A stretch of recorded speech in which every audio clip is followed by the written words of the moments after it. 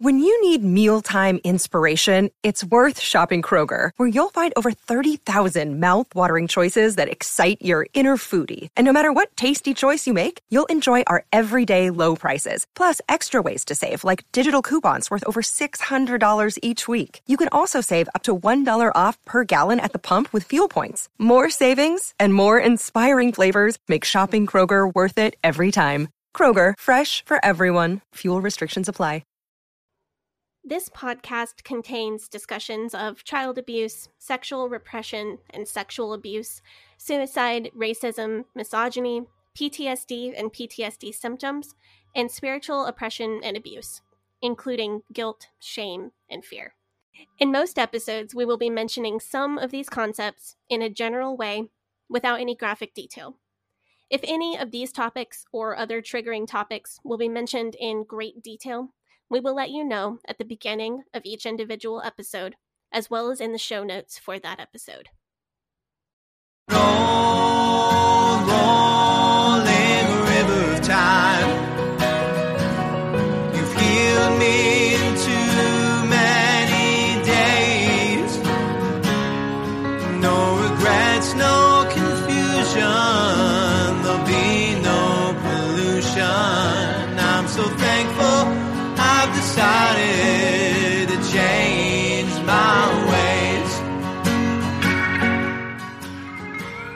ways. Welcome back to the Leaving Eden podcast. I hope you all had a nice and wonderful, if socially distanced, Thanksgiving. I certainly did, or I didn't. I don't know, because at the time of recording this, it is still October.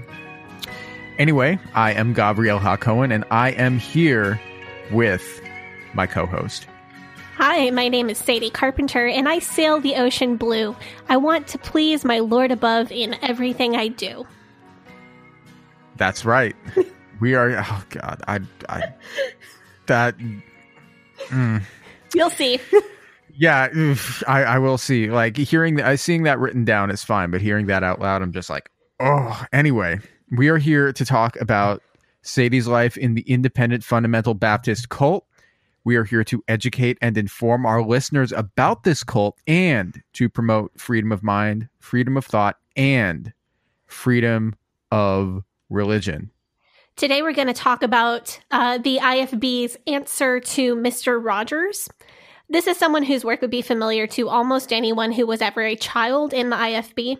And if you were an IFB child, you already know who I'm talking about. Yeah. So before we get into all of that, I would just like to say to all of our listeners that the Leaving Eden podcast is a fully viewer-supported podcast. And we work hard to bring you not just one, but from now on 2 episodes every week. So if you enjoy this content, you can subscribe to our Patreon, where we will have bonus content, including show outtakes, and soon exclusive video content. I know we've been teasing that for a while, but at some point we're actually going to put that up. And if you don't want to join the Patreon for whatever reason, maybe you can't swing it financially, you can support us in other ways, like recommending this podcast to your friends, your family, your coworkers. We are trying to grow our audience and raise awareness about the real and present danger that the IFB and other cult groups present to society as a whole. And the third thing that you can do to help us out, maybe if you like other podcasts, you can listen to other podcasts, interview podcasts, suggest to those hosts, write them an email, send them a DM on Twitter, on Instagram, a comment saying you should get the host from the Leaving Eden podcast to come on your show because they're interesting. Just help us get the word out any way that you can, and every little thing helps. And also, if you like our show and, maybe you want to have some more in-depth discussions about what's going on here, then you can head on over to our Facebook group. That's called Eden Exodus, and you can find it on Facebook. And we're just going to have general discussion there. You want to talk about Christmas special? Yes. Okay. So before we get into today's episode, we have a special and exciting announcement. Is that 3 weeks from... Yeah, I'm excited. Are you excited? I'm excited. Yeah, so 3 weeks from today, we are coming out with our very own Christmas special. And that is going to be out on Tuesday, December 22nd. And we are just thrilled to be putting it out because, we've been hashing out ideas for it at the time of recording. because we haven't recorded it yet. But we're like talking about ideas for what we want to do. And some of these ideas that we have are really good. We're going to do music. That's going to be awesome. It's going to be like the Christmas cantata. If you were raised IFB, this is going to be like that. Except for you don't have to like sit and hear the choir sing for an hour, and you definitely don't have to wear a little velvet dress with the itchy tulle under it to make it poofy, and the little white ruffled socks, unless you really, really want to wear a velvet dress and little white ruffle socks. What is the Christmas cantata? I am not familiar with that. Oh, you know what? I think I'm going to explain that to you in 3 weeks. Okay, I'm then. going to make you excited wait for that one. So, instead of hearing the choir sing, you will hear us sing. And actually, the music that we're going to do for that, the music that we're going to have for that, we're going to release separately and beforehand. So you can put it on your Christmas playlist on Spotify, whatever streaming you have. So throughout the season, maybe you want to put it on when you're decorating your tree or whatever. We're going to have some Christmas songs. Actually, by the time this episode comes out, they might be out by now because we're going to be into December. So we might have already put them out. And if so, if you've been following us, then you can listen to our Christmas songs and stream our Christmas songs. And if they're out, then we've made them and we're proud of them. I feel like this is going to be so nuts because like I have so much going on. We do. In the next few weeks. I'm like, okay, I hope I can get this all done. So we don't know what songs we're going to do, but they're going to be out by the time you hear this, unless they're not. At which point, if they're not out by the time that you hear this, then I'm just going to chop this part out of the episode and you're not going to hear about it. But yeah. But I am excited to do a Christmas special. And I do think that we're going to put together something pretty fun. Yeah. Of course, before Christmas, at least this year, because sometimes it's not before Christmas, is Hanukkah, which I think this year it starts the 11th. And one of my favorite Hanukkah traditions is listening to the Adam Sandler Hanukkah song, where he lists all of the famous people who are Jewish, and then he keeps doing updated versions of it. Yeah. Well, I don't know about the updated versions. You don't? No, like I love the Hanukkah song, but I didn't know that there were like other versions of it. Yeah. Like, so I think there's the first one, and then there are 3 more. One of them he did on Saturday Night Live, and he got Rob Schneider to do it with him. But like the fact that he keeps making new versions of the song, like it gives me a little bit of hope that one day I may be named in the Adam Sandler Hanukkah song. I think that the Saturday Night Live version is the one that I know. But who would you be joining if you got added to the song one day? As the opening line to the first one is that David Lee Roth lights the menorah. So David Lee Roth from Van Halen, Lenny Kravitz, my first ever crush, Natalie Portman, Geddy Lee, the bass player from Rush and the singer from Rush, great guy, great musician, and of course Jesus. But of course, I will say that there is somebody whose omission from the Hanukkah song was the one thing that sadly let me know that he was not Jewish. And I am, of course, talking about Weird Al. I thought for years that Weird Al was Jewish, but I found out that he is in fact Christian. And I was deeply disappointed upon hearing this. It was like earth-shattering. Okay, I'm sorry. Weird Al isn't Jewish? That is literally the first that I'm hearing of this. I know. And I mean, I feel like the fact that Weird Al isn't Jewish, that fact is anti-Semitic. So he's not Jewish, and he's also Team Jesus. Apparently very much so. Yeah, so that he abstains from pretty much all vices. So like you hear that, kids, like, and you think that you need to drink and do drugs to be funny. Well, you don't. And Weird Al is proof of that. Weird Al is one of the funniest men alive, and he doesn't do any of that. Okay, that kind of makes sense, though, because this is my hot take for the first third of this episode. In my opinion, the funniest people and the most creative people either do very little by way of substances and vices. The first person that came to mind for me was Kristen Bell. Love her. Yeah, and she's like almost, she does like a tiny bit of cannabis, but her husband is like long-term recovery, so she doesn't drink to support her husband. Yeah. Well, that's nice. It is very their relationship is really wholesome. They're very honest. Dax Shepard, he's a great. He's got a good podcast. Really? You haven't heard? It's called I think it's called like Armchair Experts. Oh, I have heard of it. I haven't heard the podcast, but it's very good. Dax Shepard, if you listen to this podcast, you should get us on. That would be amazing for us. And I listen to your podcast from time to time when you interview somebody who I find interesting, and I think that you're pretty good at it. So, I mean, I just love Dax Shepard and Kristen Bell in general because they're very honest about parenting and relationships. And I think that's really cool. But yeah, and I mean, it's nice to see people who are famous and not like totally heads up their butts about it. Right. But what I was saying about Kristen Bell is like people who are the most funny and the most creative, a lot of times it's the people who do the least substances or the people who do all the substances. Rest in peace to Chris Farley. Also to John Belushi. Oh, yeah. Yeah, so I'll tell you though, like Weird Al, you're talking about Weird Al. Weird Al is probably one of the most influential musicians in my life. And I say that like completely unironically, no joke. I mean, I'm not even gonna tease you about that because I absolutely love Weird Al. I mean, I even listened to him before I left the IFB. Oh, man. Okay, so we were listening to some of the same music at the same time. Oh, my God. We finally found it. Yes. The music that we have in common at the same point in time. Yes. Okay, favorite. I'm so excited. Okay, do your favorite like 2 or 3 Weird Al songs. Okay. Yeah, so I don't know if this is true for a lot of people, but at least it was for me that when I was younger, when I was in elementary school, when I was in middle school, I thought that a lot of pop music was terrible, with some exceptions, of course. But and so like a lot of artists, a lot of like classic pop artists who I just like didn't listen to because I'm like, oh, that's pop. I don't like it. Like I rock and roll forever. But like I was introduced to their music because Weird Al did a parody of their song or did their song in one of his polka medley mashups that he does. Okay, so that's actually the same for me because I heard Like a Surgeon long before I ever heard Madonna. Oh yeah, I heard Eat It before I had ever heard anything actually by Michael Jackson. Yes. Yeah, so like cuz when I was a kid, cuz in my house we listened to a lot of like classic rock and roll, like stuff from the 60s, stuff from the 70s.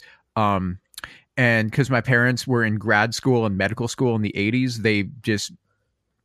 they didn't have time to consume pop culture. So like all of my knowledge of what was going on in the 80s was just like blank and like whatever I gleaned from other places. So like a lot of stuff that was big in the 80s, I just didn't know, but I knew like the weird. Yeah. Like, so the Madonna is a perfect example, but my brother, when I was a kid, my older brother had a DVD that had a bunch of the Weird Al music videos on it.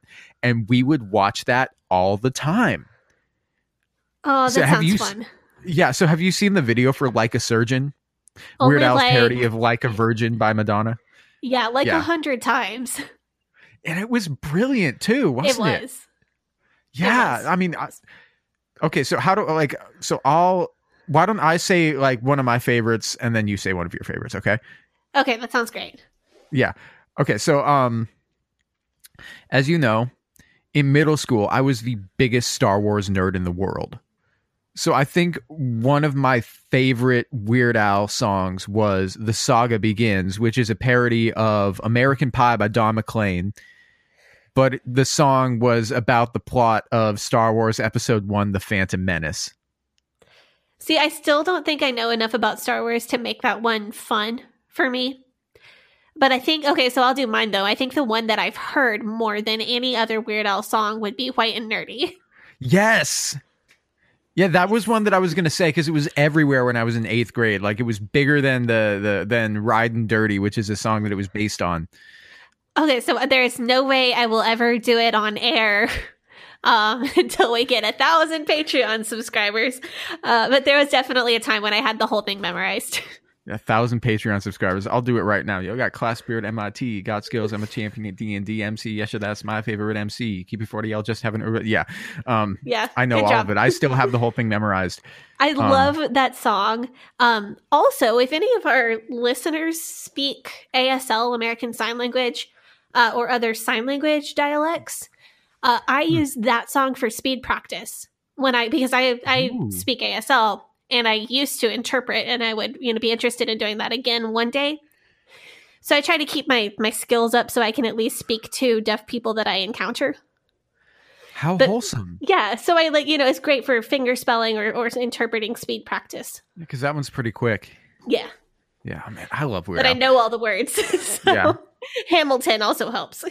Okay. Yeah, I guess a lot of rap music would be pretty good at that. Right. But I need to know it to be able to go that quickly in another language. Right. I need to have it at least 80 to 90% memorized. Yeah. I mean, I don't know. I think it's funny, though, that you got to listen to Weird Al, but you couldn't listen to the music that Weird Al was based on.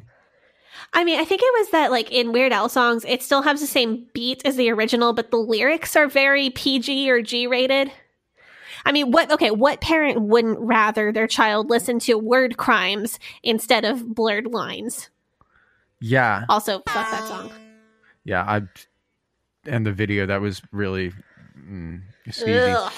Yeah, oh man, but I mean, that's a late era Weird Al jam. If I was gonna go for an inappropriate song where the Weird Al version is clean, I'd go for Red Hot Chili Peppers parody where he makes the song "Give It Away" to be all about the Flintstones.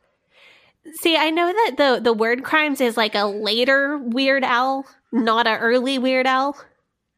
This is going to be a Simpsons thing where people are like, oh, only the Weird Al between 1980 whatever and 2002 is the stuff you want to get. See, I feel like people that I've talked to have preferred earlier ones of his videos and earlier songs of his to newer ones. Personally, though, I thought Word Crimes was really funny, and Tacky is probably my second favorite.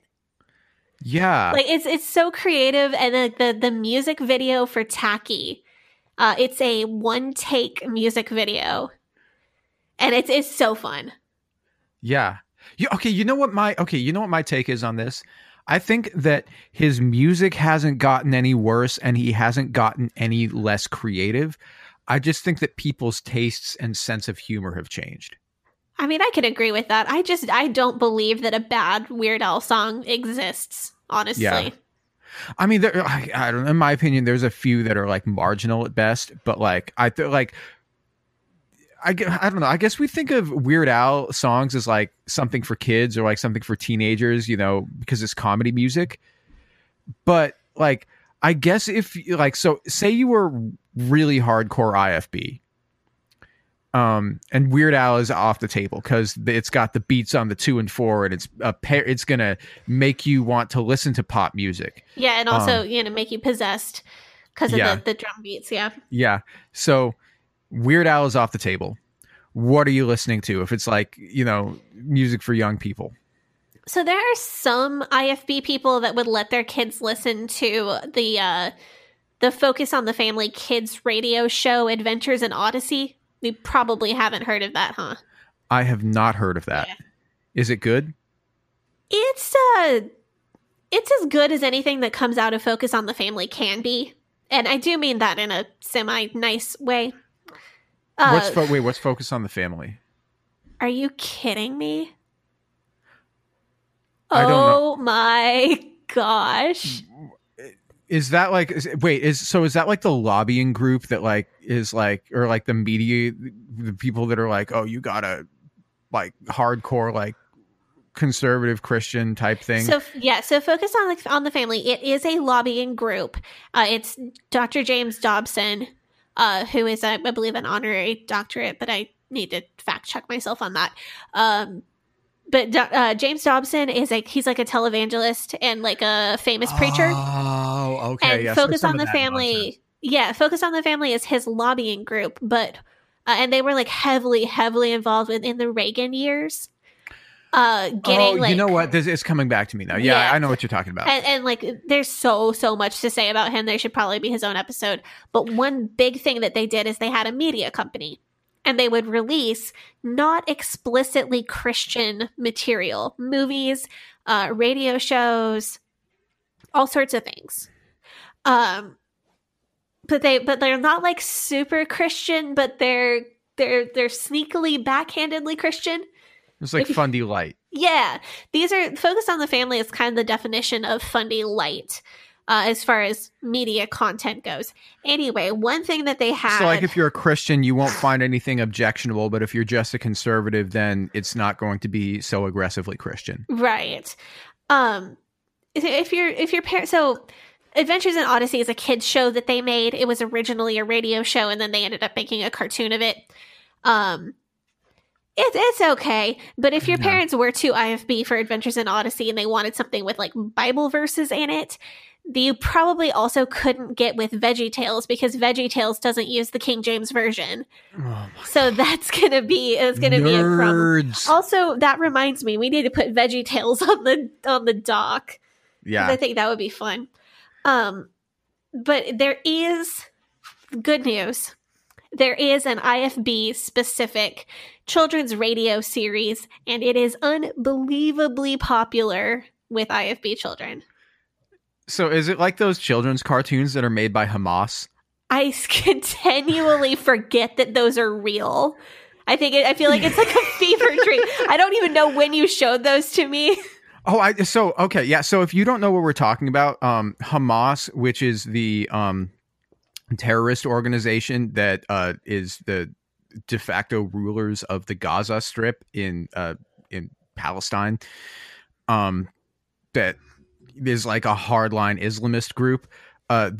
They made like children's television program. Like you can look it up. Look up Hamas children's cartoons. I think that there's like a Jon Stewart Daily Show episode where he goes on about those. That is what I saw. Yes. Yeah, which is pretty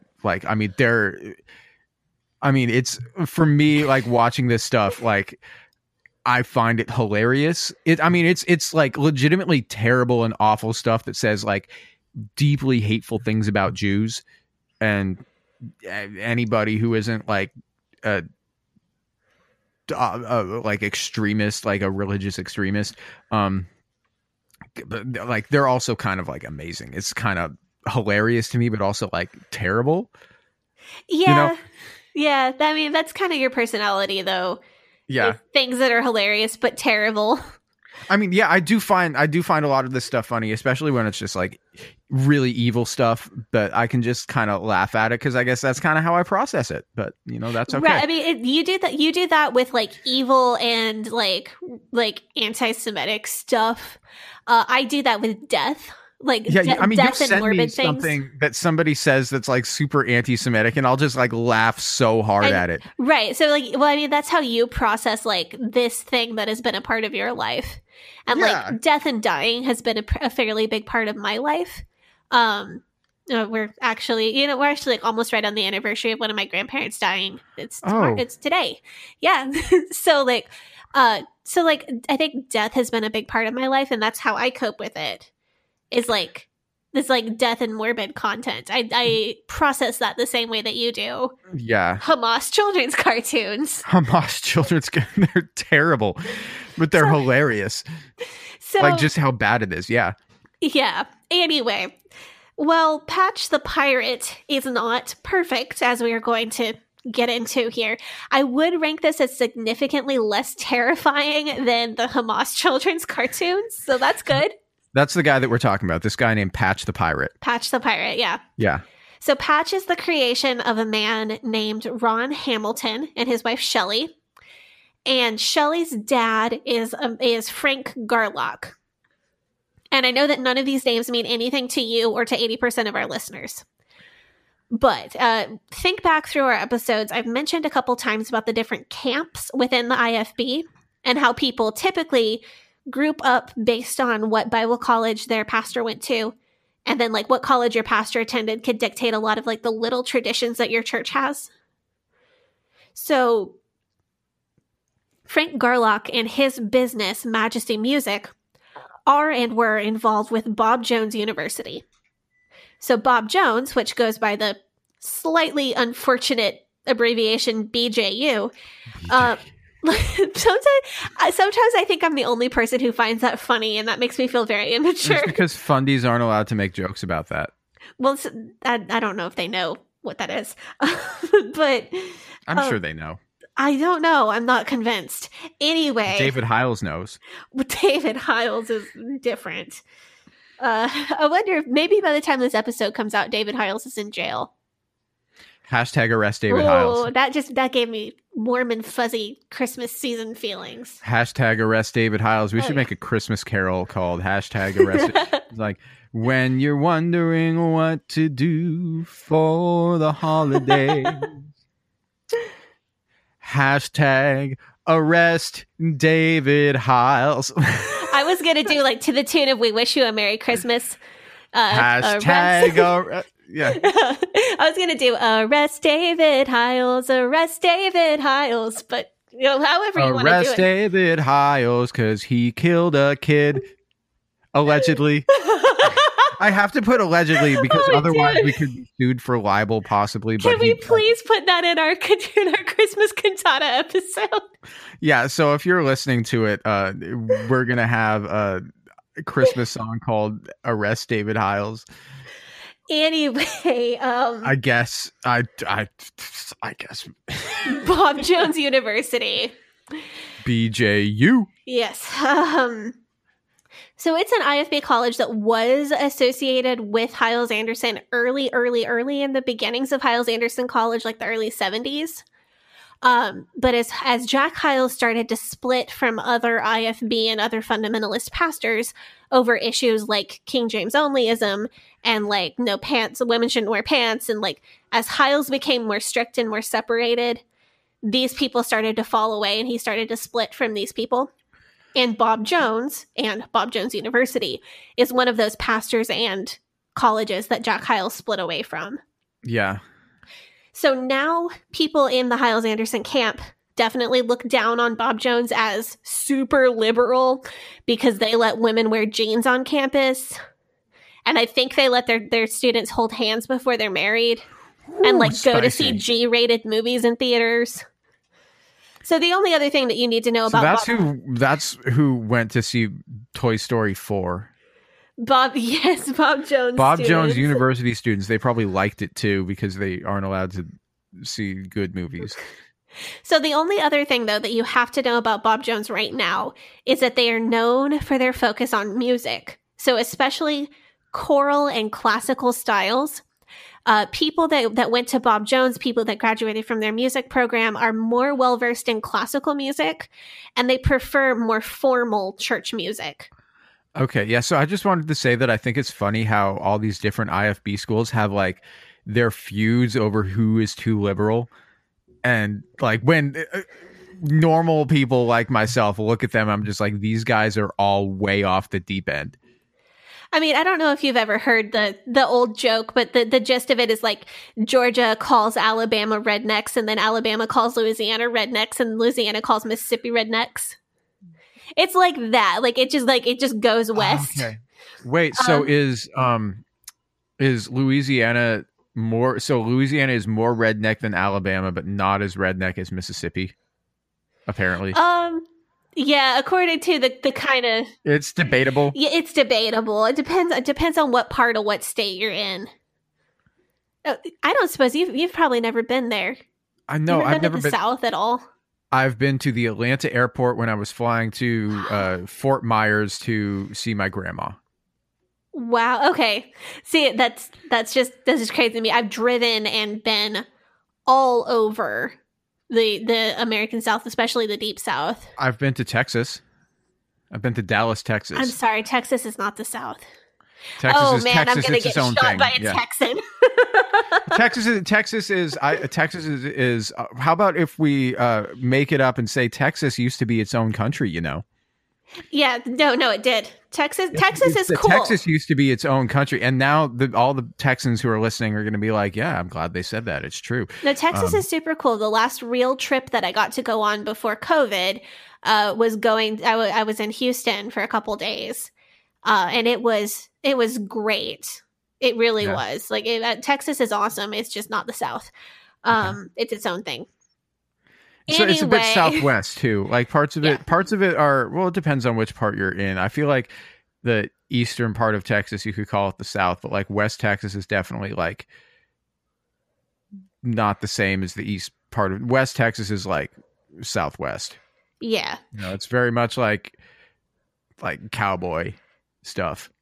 Yeah. But anyway, just like all these southern states are like, oh no, we're not the rednecks, we're not the stupid hillbillies. It's those people in that other state over there. Yeah, it's like that. Who with does like Mississippi call rednecks? Their cousins. I don't know. At their weddings, I don't know. Like the South is obviously. I mean, that's my home. That's my part of the country. And it's certainly, there's more down there than people flying the Confederate flag and the incest jokes. I'm glad that you've said that, because you are one of the only people from Alabama that I've ever met, and you are a kind and lovely person. So the South is a beautiful and vibrant place, and there are all sorts of people who live there. There really are. Unfortunately, stereotyping is what we do on this show a lot of times. So I will make fun of you, but just know that I don't hate you and I don't harbor any hate in my heart for you. Yeah, you know what? Is it your heritage to make fun of me? Is it heritage, not hate? It is my heritage to make fun of. Like, that's what we do. Anyway, no. So it's like that though. Like all these different colleges are like, no, I'm not liberal. You're liberal. I think it's funny though that like the lowest insult that you can say to somebody is that they're a liberal. I mean, there's other phrases that you throw in there too, like yellow belly or lily liver or lace on your underwear. Not kidding. Real things that IFB preachers say to each other if they think each other are liberal. Anyway, Ron and Shelley Hamilton. Just like a giant dick measuring contest for who can be the most like out there. Right, and they don't use profanity. So it's who can insult each other and like throw these like theological roadblocks verbally and at each other. In like the language gets very creative. Yeah. Anyway, Ron and Shelley Hamilton. They were a young married couple working in this Majesty Music business, her dad's business. And they were composing songs for Bob Jones University and for other IFB ministries. And they were kind of making a nice little living for themselves, selling the music that they'd written and selling sheet music. When Ron found out that he had cancer in his eye. And it was very quick moving, and they didn't know how to save him except for to have his eye removed. Ugh. So, yeah, I mean, really unfortunate, and he could have died. It's a horrible thing to have happen to somebody. Right, and it wasn't like he had warning. It was like he went in one day because his vision was blurry, and then 3 days later he walked out without his eye. Wow. So it was definitely a traumatic event for him. And he wore an eye patch during. Well, at least they took care of it. Right. So like he was able to. Yeah. If he had been other camps of IFB that avoid doctors, he wouldn't have lived. But anyway. Well, at least thank God he. Yeah. No, I mean, it's good that he survived because he and his wife had like 3 or 4 young children at the time. Oh yeah. Oh man, that would be awful. And when he went back to church, he was wearing an eye patch because he was in recovery from that surgery. And the little kids at church kept asking him if he was a pirate because he was wearing the eye patch and he didn't want to frighten them, but he said, yeah, I'm a pirate. Yeah. I mean, like if I were going to lose an eye though, I'd probably rock an eye patch instead of like a glass eye too. I mean, it does look pretty cool objectively. Mad Eye Moody it. Yeah. Yeah. So, I mean, you know what? No, maybe, you know what I'd do? I'd go with a glass eye, but I'd like have different colors, like to go with different outfits. And then I could have one, like if I wanted to look totally crazy, I just have one that was like 100% black. So like I just look at somebody, it would just be like a ball of like blackness. That They sounds look at great. me, they'd be like, ooh, yeah. It'd be super metal. It would be. And while we're on that topic, I would like to state for the record that it is one of the great disappointments of my life that colored contacts are not particularly safe for everyday wear. Yeah. I mean, I did the filter on Instagram where it changes your eye color, and I looked incredible with blue eyes, but I also think that my eyes now are just fine and they're very pretty and I don't need to change them. So right. Like, I mean, I'm happy with the eye color that I have. However, I think it would be cool because I do like unnatural hair colors. yeah. I would like to have like blue hair and purple eyes. You could do blue hair and blue eyes. You know, you could just change your eye color to match your hair. That'd be cool. That's the motivation behind me wanting weird eye colors is because like I want weird hair colors and I want to do that. Anyway, Ron and Shelley wanted to make an album of Christian children's songs. And they came up with the idea of incorporating like their own small children and then other church members into a radio drama because they thought maybe the kids would pay more attention. Right. Like they thought it would be more fun for kids if it was like a song and then like a little bit of a skit and like kind of had a loose plot to it. And they could have characters like Wally Whale and other fun characters that they could throw in there. So, Ozzy Oyster, Uzi Oyster, and Ornery Oyster, whose voices I don't do as well, but are very fun. Oh, okay. Anyway, so they make this radio drama, and the first Patch tape comes out in 1981, and it's called Sing Along with Patch the Pirate. And on the morning that they're supposed to record, Shelley woke up with laryngitis, and she could only speak in a very squeaky, squawky voice. So they improvised, and the character of Sissy Seagull was born. Obviously, the Lord blessed her with laryngitis and the creativity to overcome. She's wonder-fantabulous, Captain Patch. Is that an imitation of the character's voice? Yeah, that's what she sounds like, more or less. So like, wonder-fantabulous. I hate that. And phantasmagorical. And like, she uses all these like little like adjectives. Very whimsical. That's horrifying. But what? Oh, I love Sissy's voice. It's fun. I hate it. I got to be Sissy in a play, but we'll talk about that. Okay. Okay, yeah. I've got to ask though, because this is clearly something that needs asking.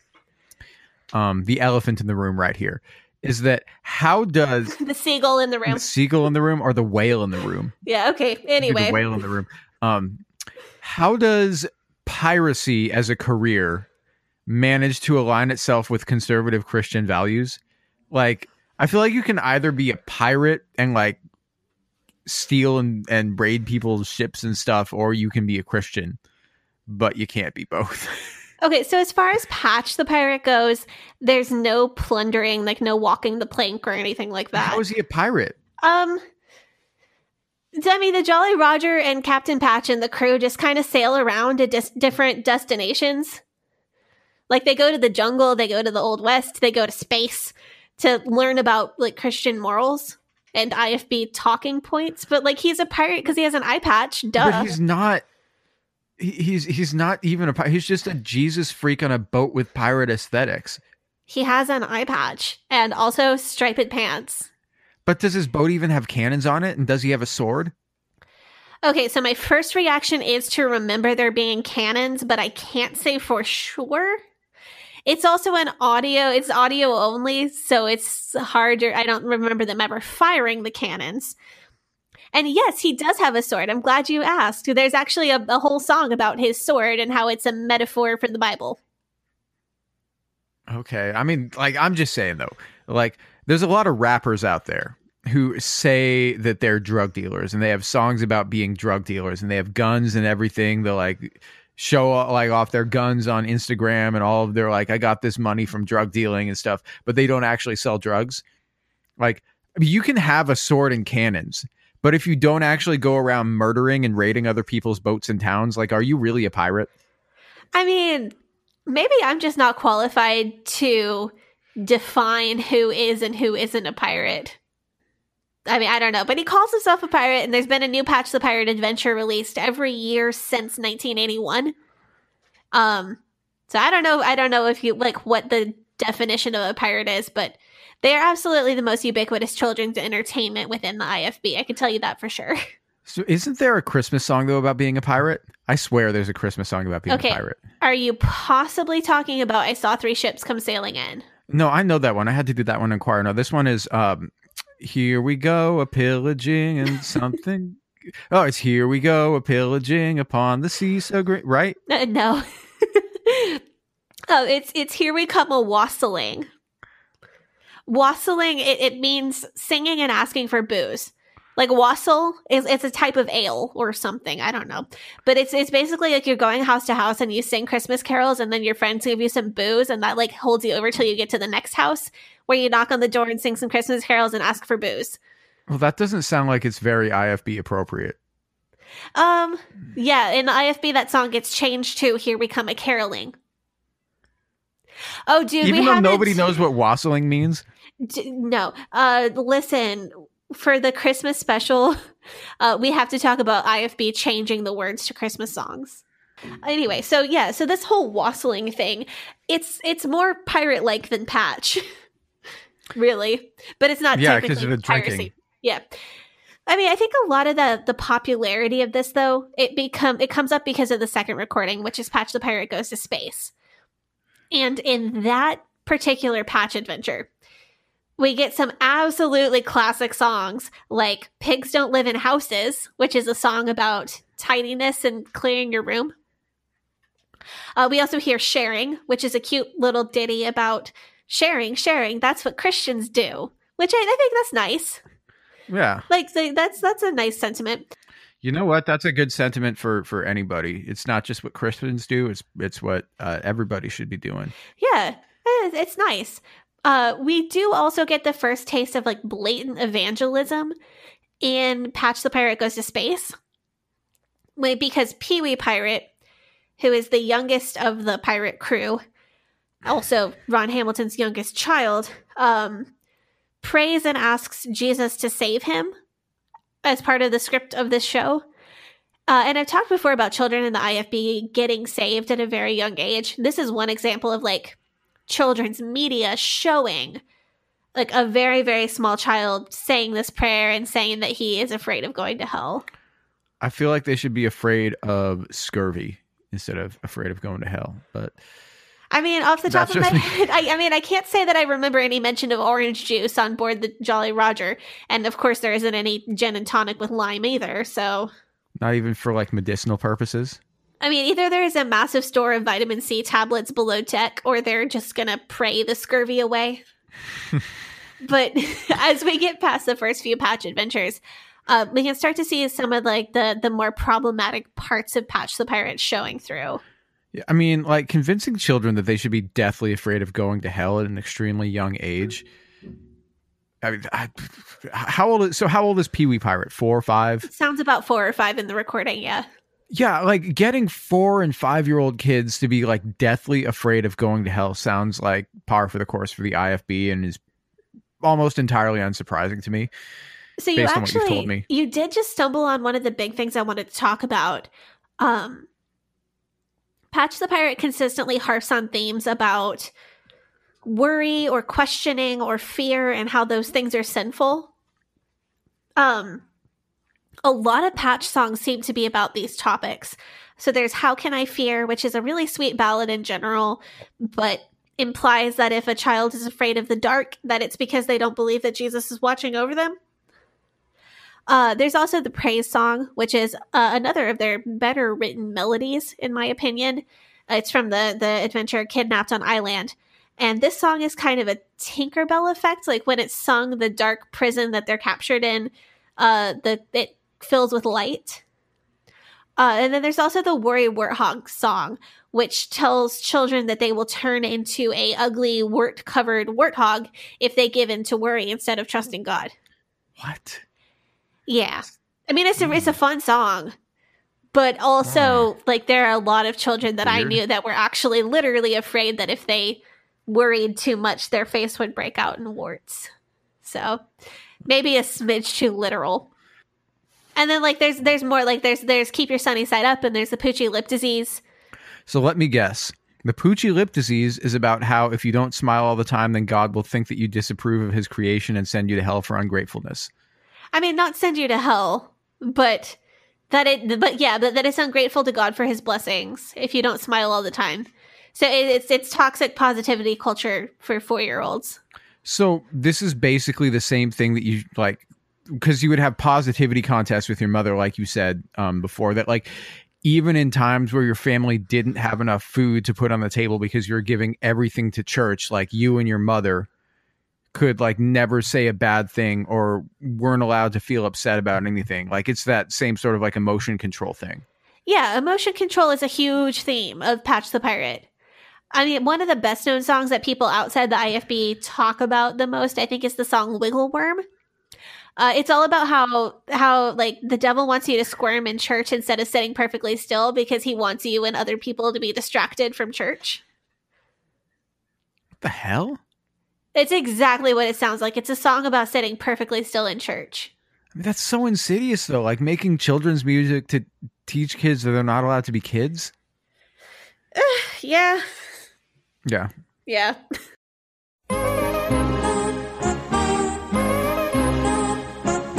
Have you seen a wiggle worm smaller than a tiny germ? He has got a great big appetite. So Sadie has she's just sent me a link to this song. But the song basically it sounds like a rinky-dink $49 Casio keyboard demo. Like, you know, the demo track on the keyboard when you push the play button by accident when you're trying to get the sound that you like, but you accidentally push the play button and it goes dang, dang, dang, dang, dang, dang, dang, dang, dang, dang. But without drums in it at all. Yeah, no drums. But it's got that, like, so, and then it's got this children's choir singing about how you need to sit perfectly still in church and in school. It's so weird and, like, I mean, it's so surreal because it's, like, both juvenile and it's also, like, really insidious. I don't know. I find this song really creepy. Yeah, with the weird... the little theme to it. So that was, like, one of my favorite songs growing up. That was your favorite? I mean, that was one of my favorites. That song does not slap one bit. We sang it in church all the time. Anyway, I think like that is what makes Patch a good topic for us to discuss. Because there are dozens of like beautiful, harmless hymns and religious songs that have been done by Patch the Pirate or by Majesty Music under Ron Hamilton. So much of it is completely non-harmful and like somewhat decent music. Although, I mean, you'd probably hate it because I know you are not a musical theater person and it's a good deal of it that has like that musical theater sound. But you get like these really adorable, like the sharing song. There's one about being thankful for whatever your mom makes for dinner. I mean, okay, so yeah, it's a little bit sexist to assume that the mother is the parent making dinner, but this was the early 80s when it came out, so yeah. That's expected. I mean, and like it's a perfectly cute song. I mean, but there are also songs that sneak up on you with these really scary religious views, like the idea that being afraid is a sin. As like a lapse in faith, and that even a child should be expected to participate in positivity culture. Yeah, so like... And also that it's appropriate for a 4-year-old to sit completely still with no entertainment and not move during a 2-hour church service. Yeah. I mean, so maybe I want to take a deeper dive into some of this really weird religious stuff. So like, why don't you give us like another example of one that you think is like especially problematic? And I don't know, maybe one that covers like a religious topic that we haven't talked about here on this episode. So like it's not to do with sitting still or like toxic positivity or being afraid. Okay, so if you check out the song called Here Am I, Lord. And I'll have a link to that in the show notes. Yeah, and I think this might be like a mini callback to the Hyles Anderson Tour Group homework episode. It has the same concept as a couple of those songs. Because it's about asking God to use you and expressing that you've given your entire life to God, including your dreams and desires and whatnot. But now we get the experience of hearing all of that in a child's voice. Let me see my mission field all around each day. Fill my heart with Jesus' love. Yeah, so I've listened to this song now, and the main refrain of the song goes, "Here I am, Lord, send me." And it's about going on a mission to like convert people to be a missionary, and like specifically like references like the mission field. But like Sadie said, this song is sung by a child, like not like a teenager, but like a literal like child who's got to be younger than 10, like when this is recorded, like with that pure, like straight, no vibrato, like child singer voice, like it's sounding absolutely like juvenile, like, and singing about volunteering to go on a mission for Jesus and for God. And I do want to ask you to think back to the second episode that we did where we talked about missions as being presented to us as dangerous, like something that you might very well die doing. This literal elementary school child is volunteering to be a missionary, and they're absolutely making that statement of volunteering with the idea that they might lose their life trying to bring people to Jesus. Ugh.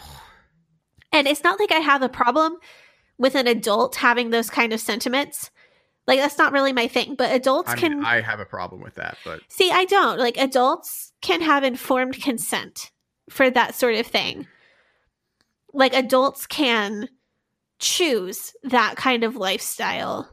Like, the idea of like, oh, I'm going to do this thing and I might die doing it. I don't know. I don't approve of that lifestyle. Oh, this mission specifically, you mean?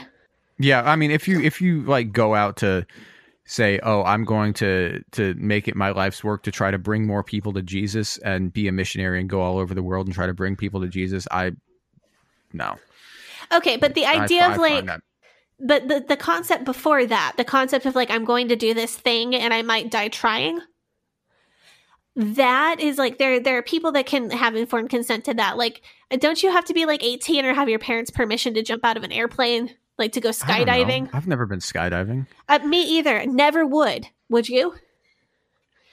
I don't know if I would. I would never ever. Sorry, I know that's a rabbit trail. I never ever ever intend to go skydiving. That sounds like the worst thing. My dreaming life is to drive a Formula One car. Just at one point, get to drive like a Formula One car, like at one. And I mean, I guess that could be seen as being dangerous because those cars are so ludicrously powerful and they're so fast. Okay, but that's something you could give informed consent for, is what I'm saying. Like, because you're an adult. It's like going on, like driving at all. You know, you have to be old enough to right, and you wouldn't let like, okay, so there are probably 16-year-olds that are mature enough maybe to get to drive that car. Yeah. There might be, once in 100 years, a 14-year-old who's like mature enough and skilled enough to drive that car.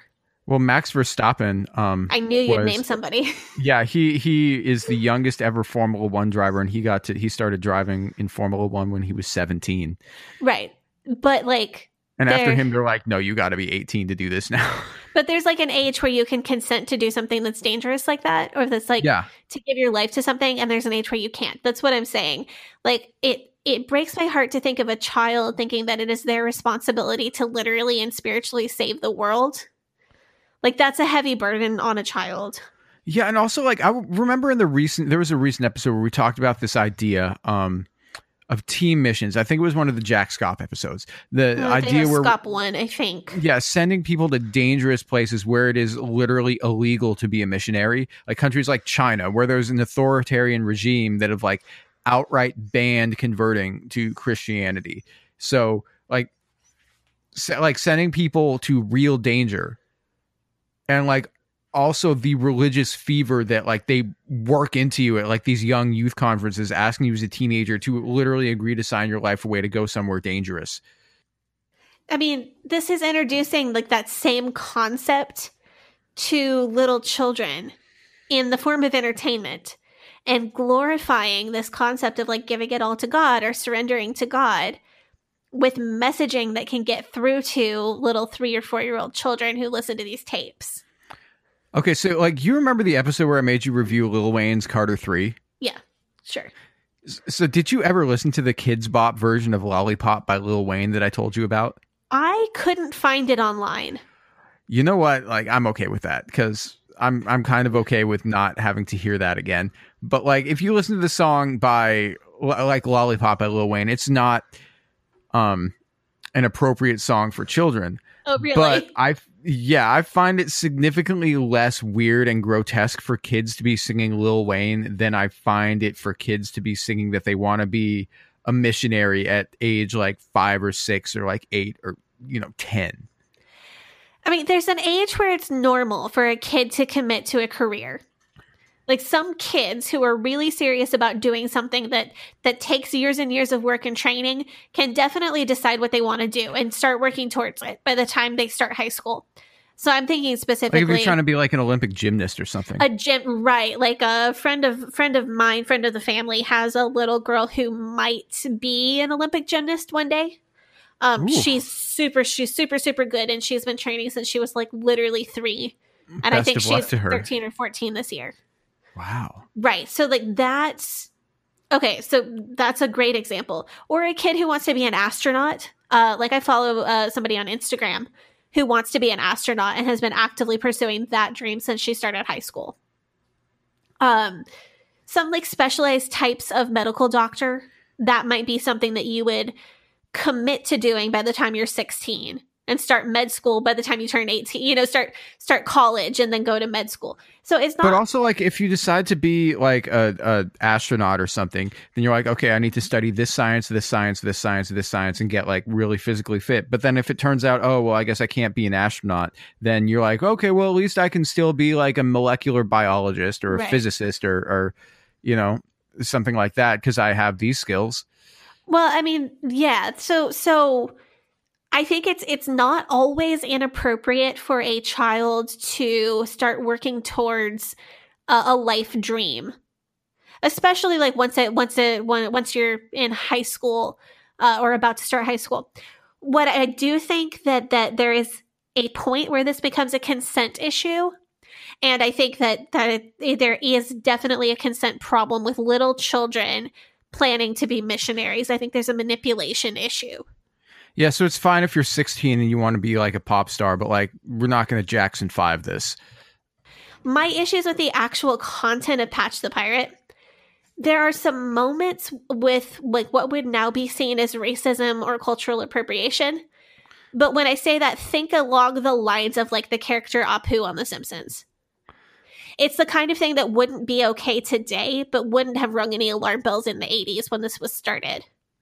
Yeah. So it's like, is it the kind of thing that needs like, an official apology and to change? Sure, of course. Like, just like Apu. But it's not any worse than that. My actual issues with the content, like, I think that's all pretty predictable when you hear IFB Kids radio show.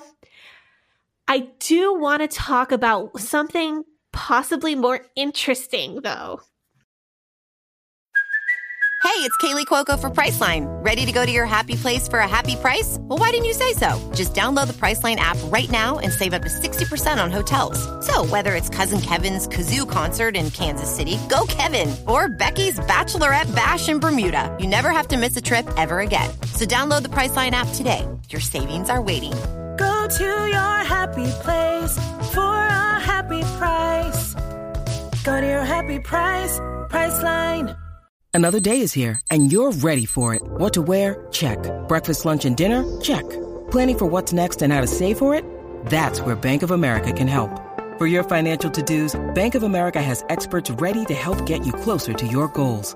Get started at one of our local financial centers or 24/7 in our mobile banking app. Find a location near you at bankofamerica.com/talktous. What would you like the power to do? Mobile banking requires downloading the app and is only available for select devices. Message and data rates may apply. Bank of America N.A., member FDIC. Hey, Gavriel here. If you enjoy the Leaving Eden podcast, head over to our Facebook group, Eden Exodus, where you can talk to other fans, ask us questions, and share memes. That's facebook.com/Eden Exodus. You can join our Patreon at patreon.com/Leaving Eden Podcast, and you'll get access to extended and uncensored episodes. You can also support our show by recommending it to your family and your friends. The Leaving Eden Podcast is a fully independent podcast, and we really appreciate your support. And now, back to the show. Okay. There are a few specific songs that just might be plagiarized. So some of the songs aren't original. Oh no, Captain Patch! Doing that voice, I'm going to, so next time we have a business meeting, I'm going to do it completely in Sissy Siegel voice. If you do that, then I'm going to, I don't know what I'm going to do. Oh man. You're going to have me committed. Why are we equal partners in this business? Have me committed and take my half of the business. Yeah. Anyway. I'm going to get power of attorney. So anyway, the songs I want to bring up, they're on a little bit of a spectrum between unoriginal and clearly inspired by this particular worldly song and straight up plagiarized. Okay. So I'm gonna give you some options and let you look at them. I will also, it would be neat if we could put some of these on the air, but I have to look up fair use. Yeah. So we'll leave this in if we're able to and cut it out if we're not. Cool. Okay. All right. So the first one that we're doing is Rejoice. So the Patch song is called Rejoice in the Lord. And this is a song that he wrote about like the experience of losing his eye and like how he learned from that. And wow, that sounds powerful. It's his like keynote song. It's like his thing. You know, it's like his closer every time he does a show. Rejoice in the Lord, He makes no mistake. We know at the end of each path that I take, for when I am. And then the song that we're comparing it to is called Today, and it's by the New Christie Minstrels, and it came out in 1964. Today, while the blossoms still cling to the vine, I'll taste your strawberries, I'll drink your sweet wine. So the specific similarity that I'm looking at, is the lines, Rejoice in the Lord, He makes no mistakes, for when I am tried and purified, that line. And then the line in Today, it's today while the blossoms still cling to the vine, and then a million tomorrows will all pass away. So, I mean, I don't know. I don't know if you thought that those were so similar. But I do have some much more obvious ripoffs to share. Okay, so those are suspiciously similar to me, but it's not impossible to me that they're both original. Okay. You see? Yeah. Yeah. So, I mean, I agree. So I wanted you to check out, that was like a warm-up. So check out these two. So the Patch song is The Ballad of Big Toe, which is from the Patch adventure Mr. Slippy River Race. Oh, he's ugly and he's meaner than 1,000 snakes. When his name is just a whispered, everybody shakes. Big toe. Big bad toe. And then the song that we're comparing it to is Big Bad John by Jimmy Dean. Broad at the shoulder and narrow at the hip, and everybody knew you didn't give no lip to Big John. Big John, Big John, Big Bad John. Okay, so after having listened to both of these, like, this is extremely blatant, and I would just like to, like, I'm feeling some sympathy for the unimaginable pain of the parents who have to listen to this music because their children have no other children's music that they're allowed to listen to. Like, children's music doesn't have to be terrible. It can be okay, but this is like, I don't know. Like, I mean, it's clear, like, it's clearly plagiarism, but like, I mean, I don't know, like, whoever owns the rights of Big John, I would definitely be filing a lawsuit with Patch the Pirate over this. Oh, I wanted to tell you, as far as feeling bad for the parents who have to listen to this music with their children. Yeah. There was one other IFB children's album that was not Patch that was considerably worse. But that album is getting its own episode. So this is like, for me, this is like if you're a parent and you have to listen to Baby Shark. Yeah. Like 1,000 times. Like, to me, I'm like, this is worse than that. Well, there's a there is one standalone IFB children's album that is so much worse than Patch. And we're going to discuss it at some point. There's a Dave Hiles connection. And I'm not even going to tell you any more than that, but it's awesome. Okay, so I have one more song comparison for you. Okay, tell me. So the Patch song is I'm Thankful to Be an American, which is from the Patch adventure, The Great American Time Machine. I'm thankful to be an American. I'm proud of the red, white, and blue. I'm thankful to be an American. America, I love you. And then the song we're comparing it to is the musical theater song 76 Trombones from Meredith Willson's The Music Man. 76 trombones led the big parade with 110 cornets close at hand. They were followed by rows and rows of the finest virtuosos, the cream of every famous band. Okay, so there is a lot to dive in here. There is a lot to unpack. Because I've listened to both of them. We've listened to both of them. I just want to say the melody is literally identical, literally lifted note for note from one song and put into the other. Like, but that's like not the issue that I have in here, because that's just like I'm going to copy something. But like, so the song, I'm Thankful to Be an American. I'm trying to wrap my head around somebody making this song 100% unironically. Like, for me, this song sounds like something that Stan would sing, like at the ending of a particularly ridiculous episode of American Dad. It's like so over the top. Like, the song starts out by saying, as we know, this country was founded on Christian values, and then goes on to say, all men are free in America. And I'm just like, yes, all men were free in America at the time that it was founded on Christian values. Like, right. Clearly that's true. Like, duh. I mean, that's the same Patch the Pirate adventure, The Great American Time Machine. In that play or audio, however you experienced it, the crew is guided through time by the Statue of Liberty and these two mice to learn important lessons from American heroes like Thomas Edison and Christopher Columbus. Yeah. American heroes. Dude, we did this as a play when I was in high school. I played the Statue of Liberty. So my dad spray painted me silver with that like Halloween washout hairspray. I swear, whatever bizarro world revisionist version of American history you were taught just seems like, I don't know, it just seems like it sets people up for both embarrassment and idolatry. I mean, I really wish I could make a way for you to see The Great American Time Machine or hear it without having to pay for it.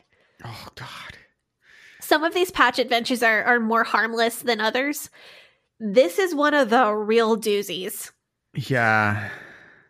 I mean, I don't know. I'd probably walk out halfway through, because like consuming stupid nationalistic, hyper patriotic, like obsessive media is a great way to make your brain leak out of your ears. Well, back to the original question, though. Did you think that the songs were similar? I mean, the Olsen twins are similar, but this is just like a straight copy. Okay. I don't know how this is still up on the internet, because I know that like musical theater types take their intellectual property very seriously. I mean, all three of the songs that I referenced, though, they're copyrighted in the 1950s or 60s. And there are a few more I could pull up that have similarities to Patch the Pirate songs. Like, it's not just these. Like, there are plenty more. Most, if not all of those, are like moderately popular, not too well known, and from the 50s or 60s. Yeah. Well, you know what? I just thought of it. It sounds like Patch the Pirate. Maybe instead of being an ocean pirate, that's just an aesthetic, where actually he's like a music pirate. Oh. So he's just like pirating people's copyrighted material and then copying it and then pretending it's his own. It's not bad. Yeah. So he is a pirate. Now, the only exception, so like mostly he follows a pattern, though. It's songs that like not everybody would know. Like, I assume you hadn't heard I mean, you might not have heard any of those 3 songs. I'd heard 76 Trombones before. Sure. Because you were a theater kid in high school. Oh, a little bit, not really. I mean, you hung but out. I'd heard it. You I'd had seen friends the who were Man. theater kids in high school. I'd seen the Music Man growing up, so I knew what it was. Yeah, but you wouldn't have known Today, and you wouldn't have known Big Bad John. No, but like if you played the I'm grateful to be an American, I would have been like, this melody sounds really familiar. Right. I don't know where it's from, but I'd heard it before. But the pattern is he typically uses songs that are not extremely well known. There's one exception. There's a Patch song that's similar to House of the Rising Sun, but that one it's much more inspired by and much less stolen from. So as a musician myself, though, as a musical artist, I would be absolutely livid if somebody took something that I made and then like used it to promote extremist religious propaganda or like idiotic nationalist propaganda like this. So, I mean, we talked about Weird Al earlier, but there's one time Weird Al asked Paul McCartney if he could use the song Live and Let Die to be called Chicken Pot Pie. And Paul McCartney said no because Paul McCartney is a vegetarian. Oh, and he's like, I don't want to promote eating meat. And then Weird Al didn't do the song because of that, out of respect. Like, I mean, but like if using somebody's song to promote extremist like religious propaganda, to me, just like if that were my song, I would be so mad. I mean, that's fair. Like, has he ever been called out for like this blatant copyright infringement? No, because remember, like, these are songs that most IFB people wouldn't know. So, okay, for example, I recognize the 76 Trombones reference because my brother is also a major musical theater fan, and one of his favorite shows is The Music Man. So he caught that one when he was just a kid, when we did the Patch the Pirate musical at our school. He was like, oh, hey, no, this is the 76 Trombone song. The Today song and the Big Bad John song were songs that my dad knew from growing up in the 60s. So it's two worlds that never collide because IFB people don't typically listen to that kind of worldly music. And people from outside the IFB don't hear Patch the Pirate. Like, they're never exposed to Patch the Pirate. Okay. So it's two worlds that never collide. Oh, so he's just like hoping that people look at it. So it's like, so it's like J-Rock from Trailer Park Boys in the episode where the other rapper found out that he was pirating his songs and putting them on his mixtape. Okay, it's exactly like that. Yeah, okay. But if you consider, like, number one, people from the outside don't hear this music. And people from the inside don't hear outside music. But there's another factor to this. You're not going to get caught. Right, but there's another factor. So consider, okay, go to Big Bad John. That song was co-written by Jimmy Dean, yes, the sausage guy, and Roy Acuff. Jimmy Dean died in 2010 and Roy Acuff died in 1992. So I imagine that Jimmy Dean's kids are busy running his breakfast sausage company. They probably have plenty of money from the sausages. And then Roy Acuff's descendants are probably still making royalties off of his music. So even if somebody did find those heirs and be like, hey, I think this niche Baptist song is a ripoff of your dad's song, like, I don't think the heirs would be that interested in pursuing it because it's not like Patch the Pirate songs make that kind of money. Yeah, but his kids might not be the ones who own the rights to that song. Like, it could be some record label that's bought and sold the catalog to another label. And so all these labels have like a team of lawyers whose job it is to come after people for doing stuff like this. Okay, that's fair. But, okay, so the Hamiltons, they might have made a few millions over their lifetime of doing this kind of work. Like, from all the songs they've composed and all the radio play they've gotten and selling patch tapes and selling other CDs. Like, I'm not going to give specifics, but I did a little bit of internet sleuthing, and it was very, very easy through public channels to find their address and a picture of their house.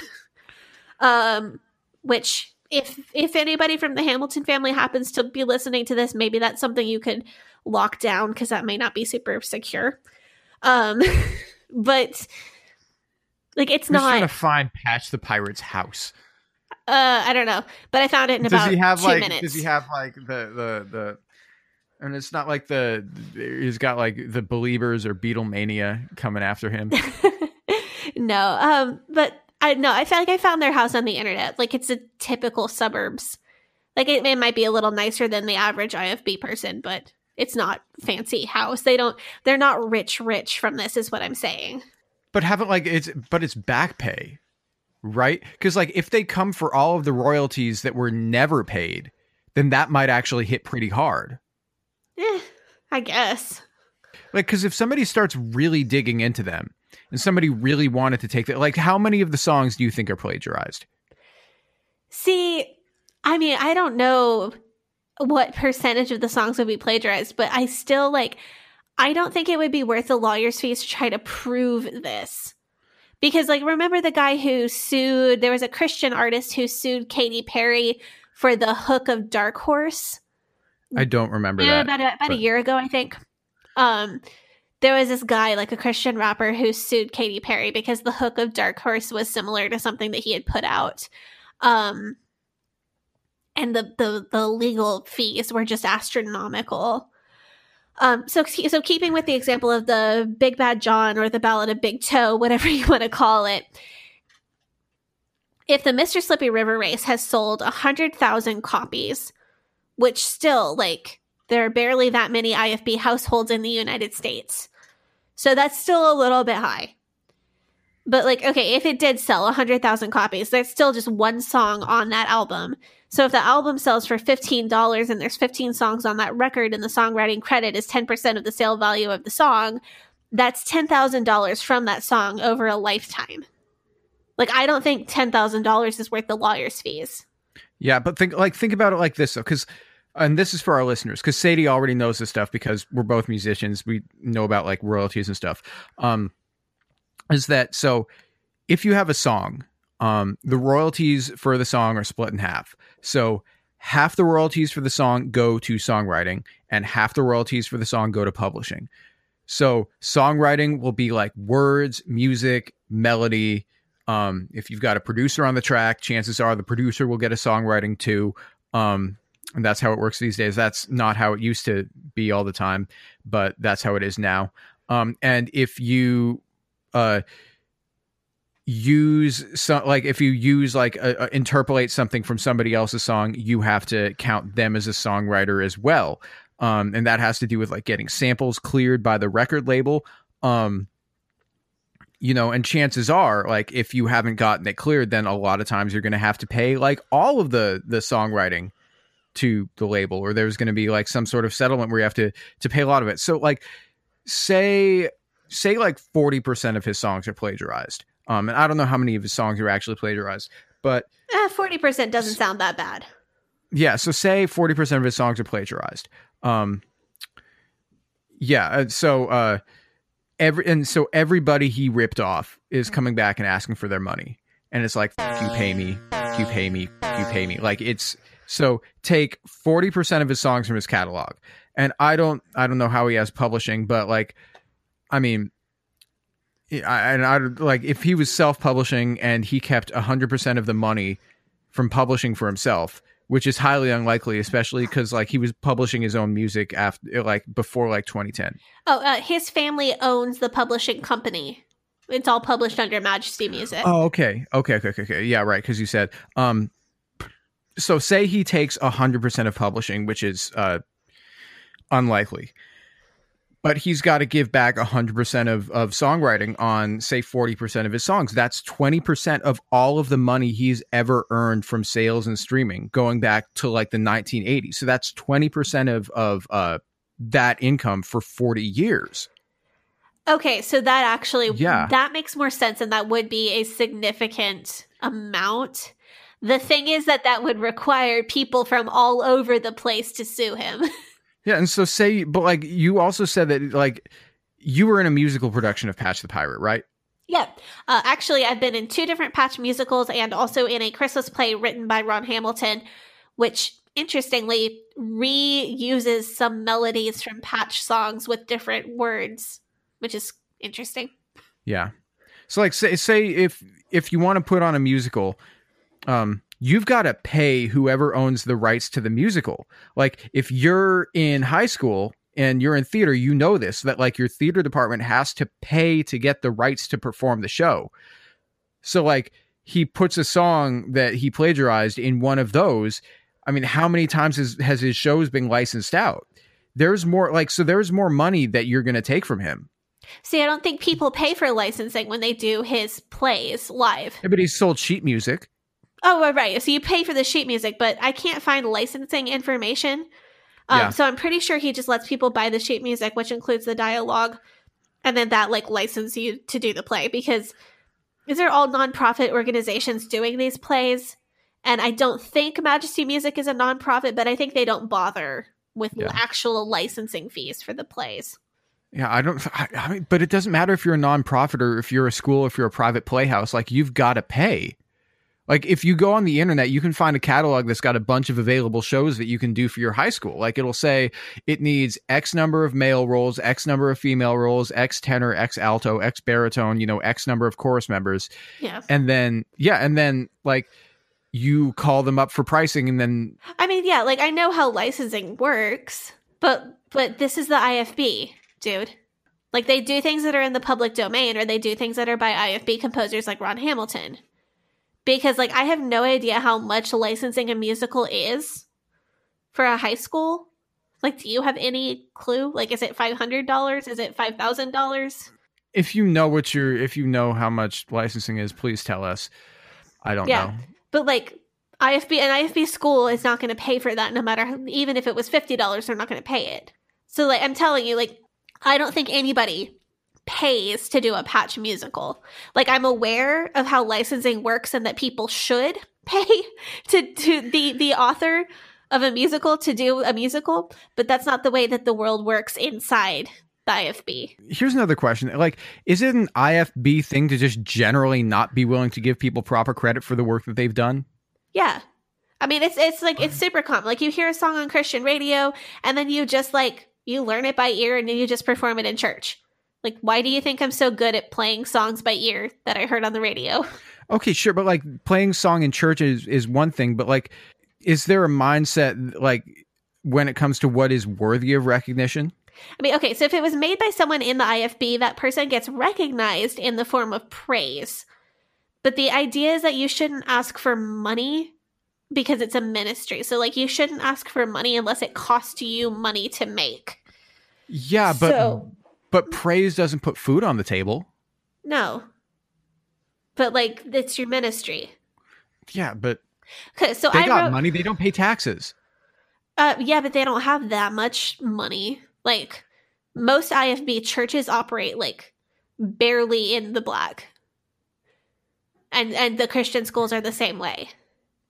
So, like, you don't get paid for something unless it, like, costs you something to make. Yeah, but like, Jack Scott's got a plane. Well, sell that. Well, yeah, he's like the leader, dude. Yeah. Okay, so here's an example. I wrote a song when I was at Pensacola Christian College. And so I wrote this song and then I premiered it in chapel and it got really popular. And the college actually made me a contract, gave me proper credit on the album when the song came out, and they paid me a writing credit for album sales and for the radio airtime. So the more like liberal the Fundies are, and Pensacola is not technically an IFB institution. It's a non-denominational, extremely conservative Christian institution. The more like liberal they are, the more likely you are to get paid for like some of your work. I got the minimum standard songwriting payment, but I got an actual contract and I got actual credit and I got paid. Okay. And you get checks in the mail from that. Yeah. Getting one soon, actually. Cool. Apparently hit some kind of milestone. Not sure what it was. But on the other hand, I still check the track list on every single album that Hyles Anderson puts out. Because there is always a chance that somebody will hear my song and either just say they wrote it or put it on their album without asking or paying. And I want to be clear, this hasn't happened yet. And I have no specific reasons or people that I could name that make me think this might happen. But the way that creative people are treated and the way that people who write things are treated at Hyles Anderson and similar ministries concerns me enough that I watch every single track of every single album that they put out just to watch my back. Yeah. Yeah. Okay, so because I mean, and we've encountered, I've actually personally encountered this sort of thing, and it was kind of a shock to me. And I don't want to call anything out or call people out specifically, so I'm going to low-key subtweet some people here instead. Oh, boy. Is this what I think it is? Yeah, this is what you think it is. Oh, so, boy. but I've definitely encountered this, oh, you shouldn't ask for credit or recognition mindset. You should be happy that your work is doing good, like that. Like, so since we've been working on the podcast, like, so story time, this is something that happened to us a while back.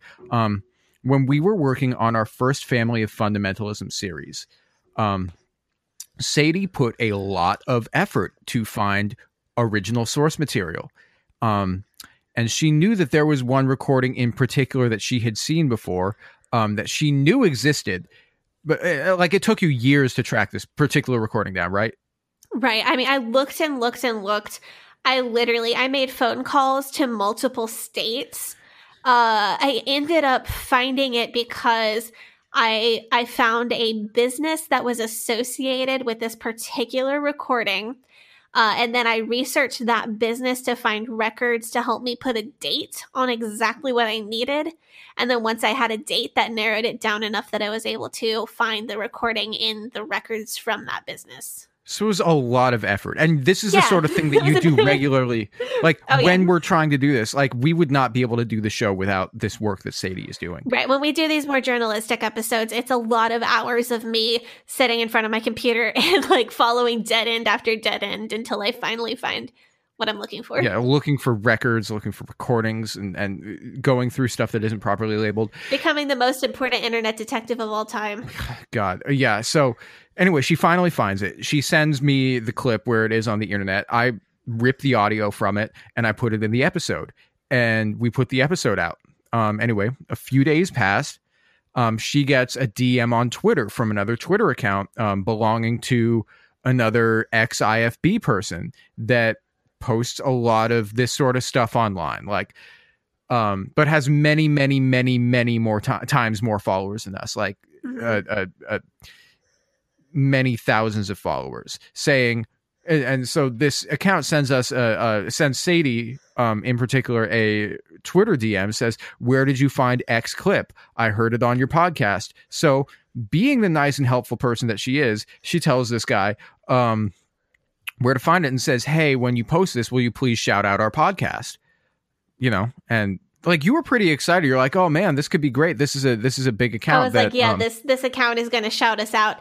Yeah, and I was like, "Oh well, that's great. That's nice. Well, it's good that you sent them that clip." But she specifically said, "Hey, will you shout out our podcast?" So anyway, no, I'm still mad at myself for being naive like this. Oh my God, I'm still like just so angry at myself. Yeah. So anyway, a few weeks go by. And this Twitter account with many thousands of followers, they post the clip that we sent them, but there is no mention of us, no mention of our podcast, no anything, no acknowledgement whatsoever. Even after Sadie said, "Hey, here's the clip, please shout us out when you post it." So I go into my Twitter DMs and I send this guy a message like, "Hey, Sadie was nice enough to send you the clip. Like, she spent literally years looking for it. Will you at least plug our show? Like, that's the least you can do." And this guy does the bare minimum of putting thanks to Leaving Eating Podcast in the reply tweet to the original. Like, anybody is going to see that. Like, no, like, if you see the clip, you're going to look at the clip, but you're not going to see like the reply tweet to it, because it's not going to show up on the timeline. Like, and so like this account with tens of thousands of subscribers can't bear to be seen giving a shout out to a podcast that at the time we were getting less than 200 listeners every week. So like, couldn't you just delete and repost the original video and then, you know, add us in the tweet, like mention us in the tweet? Like, it's common decency. He didn't even say, "I heard this in Leaving Eden Podcast, first Family of Fundamentalism series. You should check them out." It was just, "Thanks, Leaving Eden Podcast." Like, very Yeah. Like so, nothing. Yeah. So if anybody ever asks me to share sources, if I come off a little prickly, this is why. I was naive because like I slipped into IFB brain for a minute and was like, oh yeah, am woman, must respond, must help whoever asks me for help, must be subservient and helpful. And like my IFB lizard brain came back to bite both of us in a very major way. And this was like dramatic and stressful and terrible. So anyway, if you ever ask me for a source and I'm a little bit prickly at first, I'm sorry. This is why. Yeah. So like, and this guy's like, why are you getting so confrontational? And then he goes on and to tell me about like how he doesn't get any recognition at all for the work that he does and how I should be so happy to get the mention that we get. And I'm just like, thinking in my brain, like I wasn't raised IFB. I was raised Jewish. So I have a healthy and adequate sense of self-worth. And I can't be guilted into being meek. Like my people invented guilt. So all of this, like, oh, you should be like, my people invented guilt. So like, I'm immune to it at this point, you know, like any of this stuff. So all of this, like, oh, you should be happy to get what you've got. Like that nonsense does not slide with me. So like this idea, like you should be happy that your work is doing a positive cause and like nobody like, and just be happy, even if nobody knows you were behind it. This idea, like, is that common in the IFB with like not just music, but other kinds of labor as well? Yeah. Like there's this idea that work that you do for God is worth more if it's done without pay or without thanks or without recognition. Well, if it's worth more, pay me more. Well, you don't get paid to begin with. Like, oh, and a lot of this goes back. So a lot of this is Jack Hyles because like he is he is a big part of why we see so many things in terms of value.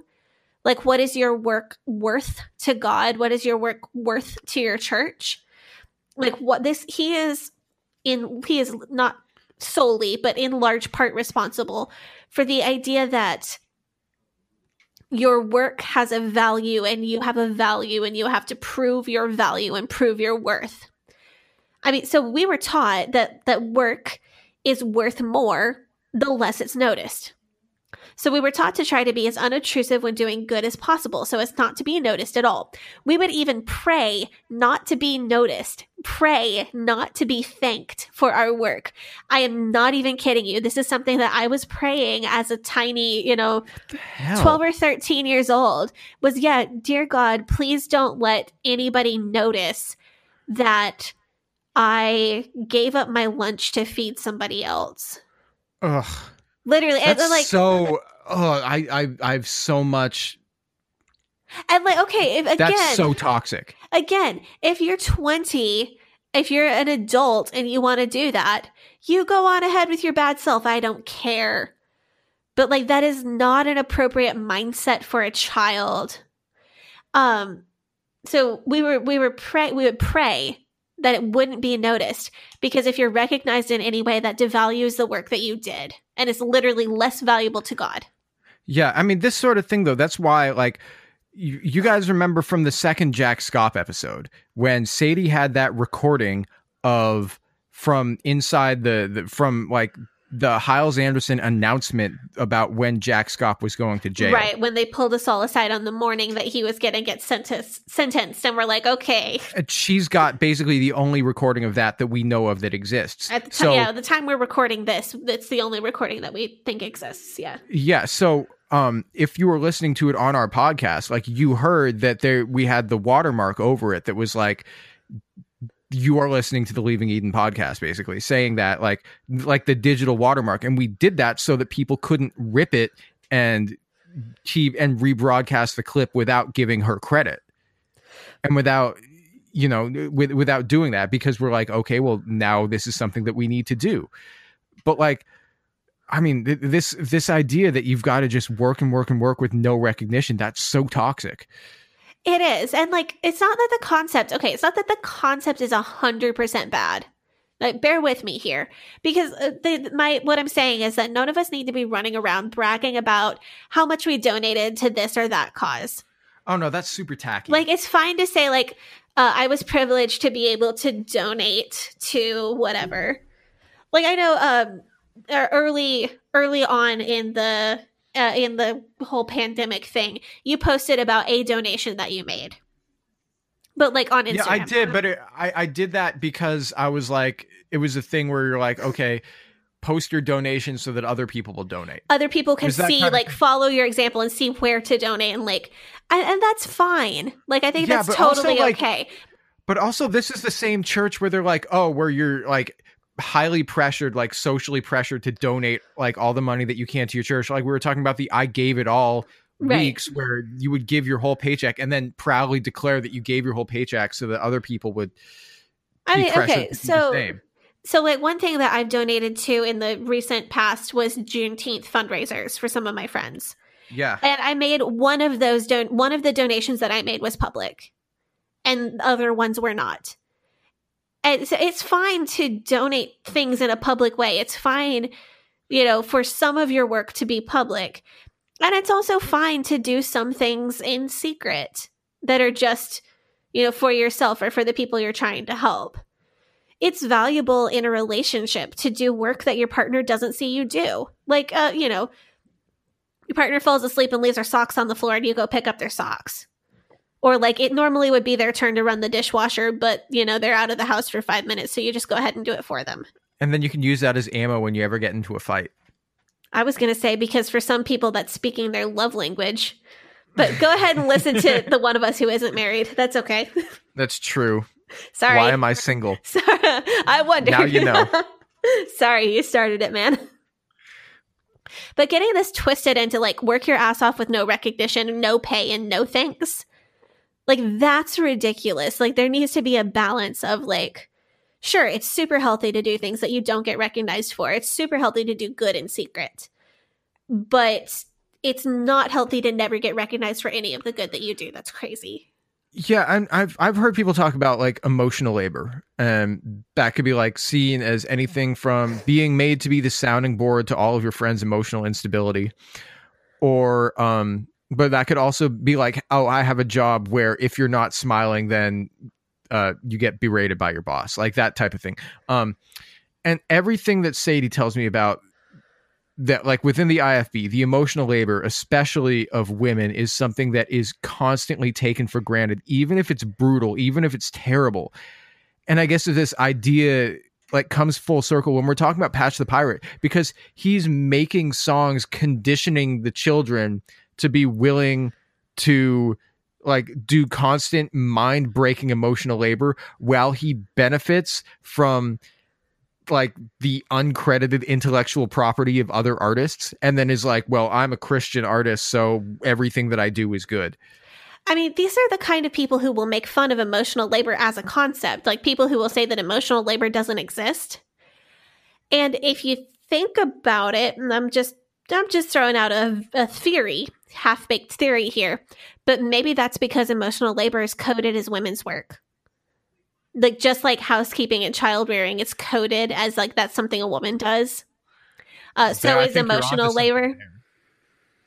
I mean, you do most of the emotional labor for this podcast.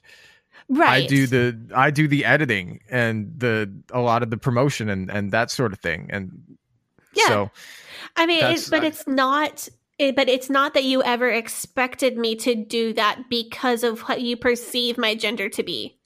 No. It's just because I'm the one who has the emotional story.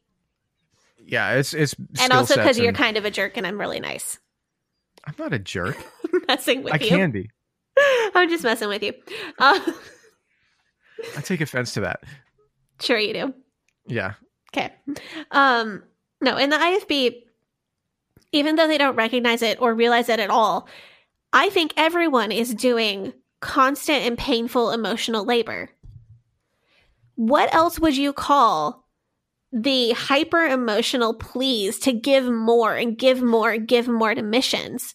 Like, what else would you call the bombardment of images of starving children?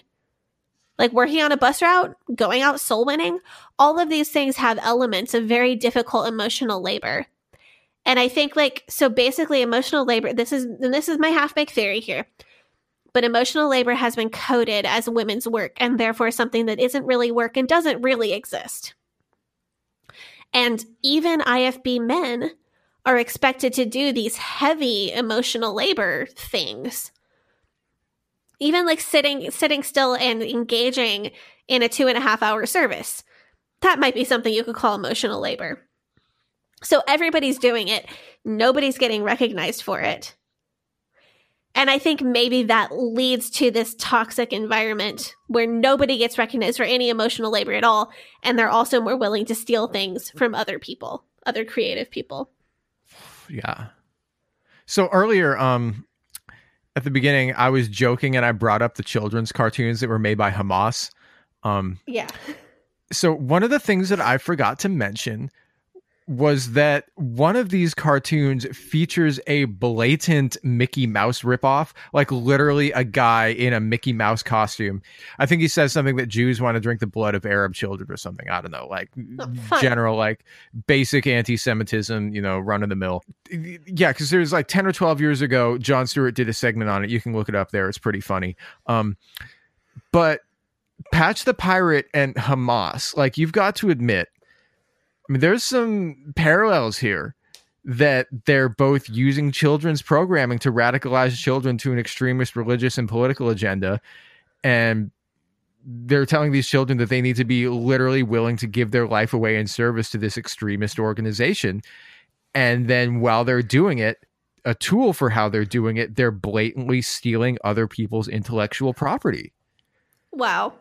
Yeah, so I'm not saying that Patch the Pirate is a terrorist, and I'm not saying that he's as bad as Hamas because he doesn't, shoot rockets at civilians and stuff. As far as we know, Patch the Pirate has never been responsible for a death. Yeah, as far as we know, Patch the Pirate's never killed anybody. No. However, he does use a lot of the same tactics as Hamas right here. So maybe I'm guilty of hyperbole. Maybe I'm not. Who knows? I think saying he's as bad as Hamas would absolutely be hyperbole. I don't think that Patch the Pirate is as bad as Hamas. However, I think that I don't have a problem with you saying that he uses some similar tactics. Does Patch the Pirate own an AK-47? I don't think so, no. Does Patch the Pirate shoot missiles at civilians? No. Don't think so. No. Does Patch the Pirate use human shields and child soldiers? Child soldiers, yes. Like the crew is all minors on the boat. Okay. But they're not really. They travel around the world on the boat and they sing about cleaning your room. So yeah, that's not the same as no, literally giving kids guns and grenades. No, not at all. Yeah. No. So, I mean, I think Ron Hamilton sees himself, and I think a lot of other people see him as the IFB Mr. Rogers. Of course, this is the IFB. So nothing can ever be completely pure and happy. There's always an element of emotion control. And Patch as a whole is still leading children down a very specifically IFB path. But as far as IFB things go, like I said earlier, I think the level of bad that this is, it's on the same level as Apu in The Simpsons. Is this problematic? Yeah. Does this, it needs fixing? Sure. Make some people mad, probably, make a lot of listeners mad. Yeah. Okay. Fair. It's not Dave Hiles. No. This isn't abhorrent. So are you you're expecting a child in a few months? Yeah. Are you going to let your kid are you going to have your kid listening to Patch the Pirate? I do not think I can't think of any specific Patch adventures that I would let my child listen to from the whole thing, beginning to end. There are certain Patch songs that I wouldn't mind playing for them. Several of the Bible story songs are completely harmless. There's one about Daniel that's cute. There's one about Jonah that's really cute. There's a song about cleaning your room and a song about being thankful for what your mom makes for dinner. And I feel like those might come in handy in the future. So what I'm getting from this is that it's okay to brainwash your kid when it's convenient. It's about being thankful for dinner. I don't think Jesus is even mentioned in that song. I'm pretty sure all parents tell their kids to be thankful for what they're fed. Okay, but what if you made ambrosia? If it's made my mom's way, then the kids should be thankful for it. If it's not, if it's with the marshmallows and fluff and whatnot, I wouldn't make my kid eat anything that I wouldn't eat. So yeah, see, that's the thing, is that you could do everything right though, and your kid might still turn out to be an ass. That's true, but I am hopeful that my husband and I will be able to raise an okay kiddo. So y'all feel free to check back with me in about 19 years, and we'll see how I did. Yeah, we'll see how much hair you have left. Probably most of it, right? Yeah. I don't care if my hair turns gray. That's just going to make it easier to upkeep my colors. Yeah. I mean, if her kid does turn out to be a jerk, like, Sadie will be sure to tell all of our listeners, and that would be the ultimate way to embarrass your child. So complain about them on a podcast. Oh boy. No, my kid is perfect. My kid will always be perfect. They're going to be the best and the smartest and the cutest kid of all time. I thought that only Jesus was perfect. Are you blaspheming? Yeah, Jesus and my kid are both perfect. Okay. Well, whatever the outcome, you will hear about it here on the Leaving Eden podcast, and that is all the time that we have for today. But be sure to tune in on Thursday for our homework episode, in which Sadie and I will be discussing the excellent R&B neo-soul hip-hop album from, I think, 1999 was the year it came out, The Miseducation of Lauryn Hill. And if you haven't listened to that, be sure that you do listen to that before you listen to the episode, because it's an excellent album no matter what. And we're going to be talking about that. But until next time, this has been the Leaving Eden podcast, and you can find us on Facebook, Instagram, Twitter. Facebook and Instagram, it is at Leaving Eden Podcast. On Twitter, it is at Leaving Eden Pod. Sadie, do you want to plug your social? Yeah, you can find me on Instagram at Sadie Carpenter Music, or on Twitter at Hell Yeah Sadie. Yeah, and you can find me on Facebook, Instagram, and Twitter. It is at GAVRIELHACOHEN. And until next time, I hope that you guys have a lovely day. Bye-bye.